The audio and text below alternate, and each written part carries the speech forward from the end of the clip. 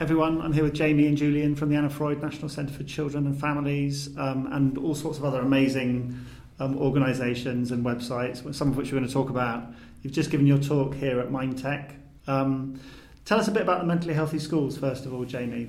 That's a really exciting new website with a ton of resources on for people. Absolutely. So the Mentally Healthy Schools website is aimed at primary schools. It's a go-to site for anyone working in a primary school, so from senior leaders through to classroom teachers. It's also got information on there for parents and carers. And really, we want it to be a resource for primary school teachers to get mental health messages into schools. What we know from schools is that they're overwhelmed with information and advice and guidance about mental health, and often they don't know which to trust. So the Mentally Healthy Schools website came about because the funding came from the Royal Foundation, so it's a Heads Together legacy project.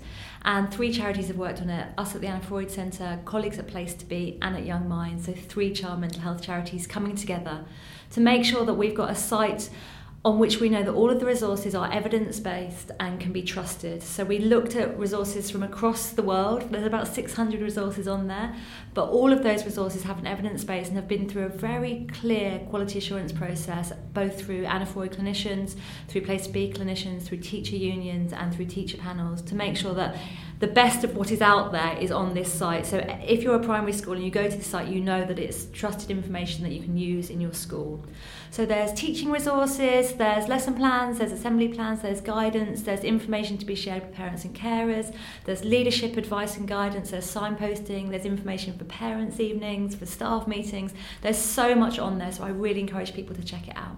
Brilliant. And do you want to say something also about Cork, about the kind of measurements? So I guess schools are also now able to measure well-being, not just in staff, not just in students, but also in staff. Yeah, absolutely. So as part of the Evidence-Based Practice Unit and the Child Outcomes Research Consortium, we've developed a well-being measurement framework for schools, and this is based on our kind of rich experience of conducting large-scale survey studies with schools and community settings. So here we have a compendium of validated questionnaires for primary schools, secondary schools, and colleges and universities. So schools taking part in this can collect data, and then they get reports based on their own local data, so they can get a sense of the mental health of their pupils. They can compare their data to data from other schools and settings, and they can also look at the impact of any mental health interventions on their pupils. There is a really important component looking at teachers' well-being, so we have measures on teacher stress, well-being and burnout. So schools can also look at the mental health of their teachers, as we know that this is a really important area, and for teachers to be able to support the mental health of their students, they first need to be looking after their own mental health.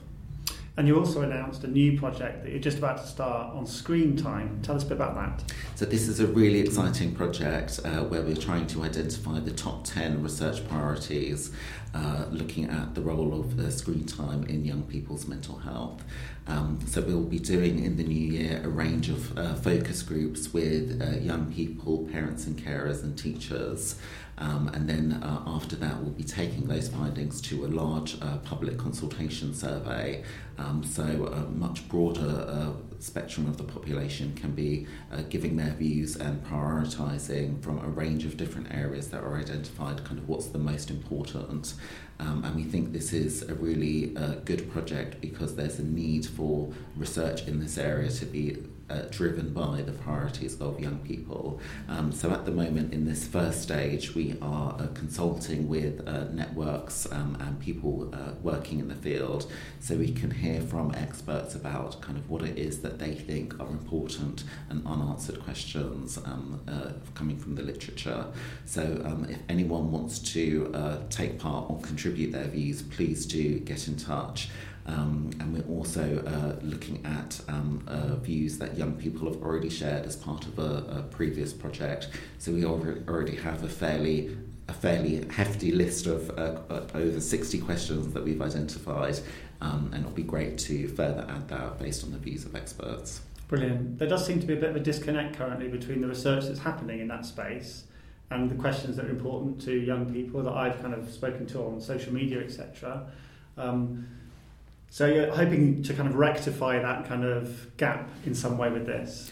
Exactly, and I think the experiences of young people will be producing different, as you say, different questions and different areas that we should be looking at. And I think there are kind of emerging areas such as increased access to gambling online. That's going to be really important to be looking at, and I think we're only kind of starting to scratch the surface in that literature. And do you think it's all going to be about the harm that screens and screen time usage can cause, or do you think there's going to be elements of the benefits of that as well? We absolutely want to have a kind of balanced perspective to the study, and already we can see that there are kind of a range of positive areas that are coming out through the questions we're already identifying. I think one area is how screen time and social media can support with building social relationships and also be promoting connections with families who are geographically displaced. So I think the positives is definitely something we want to keep an eye out for. We blogged about screens, teens and a hill of beans a few weeks ago because the evidence that tells us nothing really at the moment. And what was interesting about that blog was looking at the research. Most of it doesn't seem to look at what young people are actually doing on devices. It just looks at the amount of time they're spending. I think that's a really important limitation. Differentiating personal and social screen time, which we're focusing on, from screen time for education, employment or training. I think that's a kind of real gap in the literature. Also, some of the older studies have been looking at more traditional, as it were, types of screen time, so laptop computers and TVs. So there's a real gap in the impact of smartphone and tablet usage. And we know from the recent RCPCH guidance, which involved a survey of young people, that they spend an estimated 3 hours a day just on smartphones alone. So clearly this is a really important area. Really exciting project. Thanks for Thank sharing. you.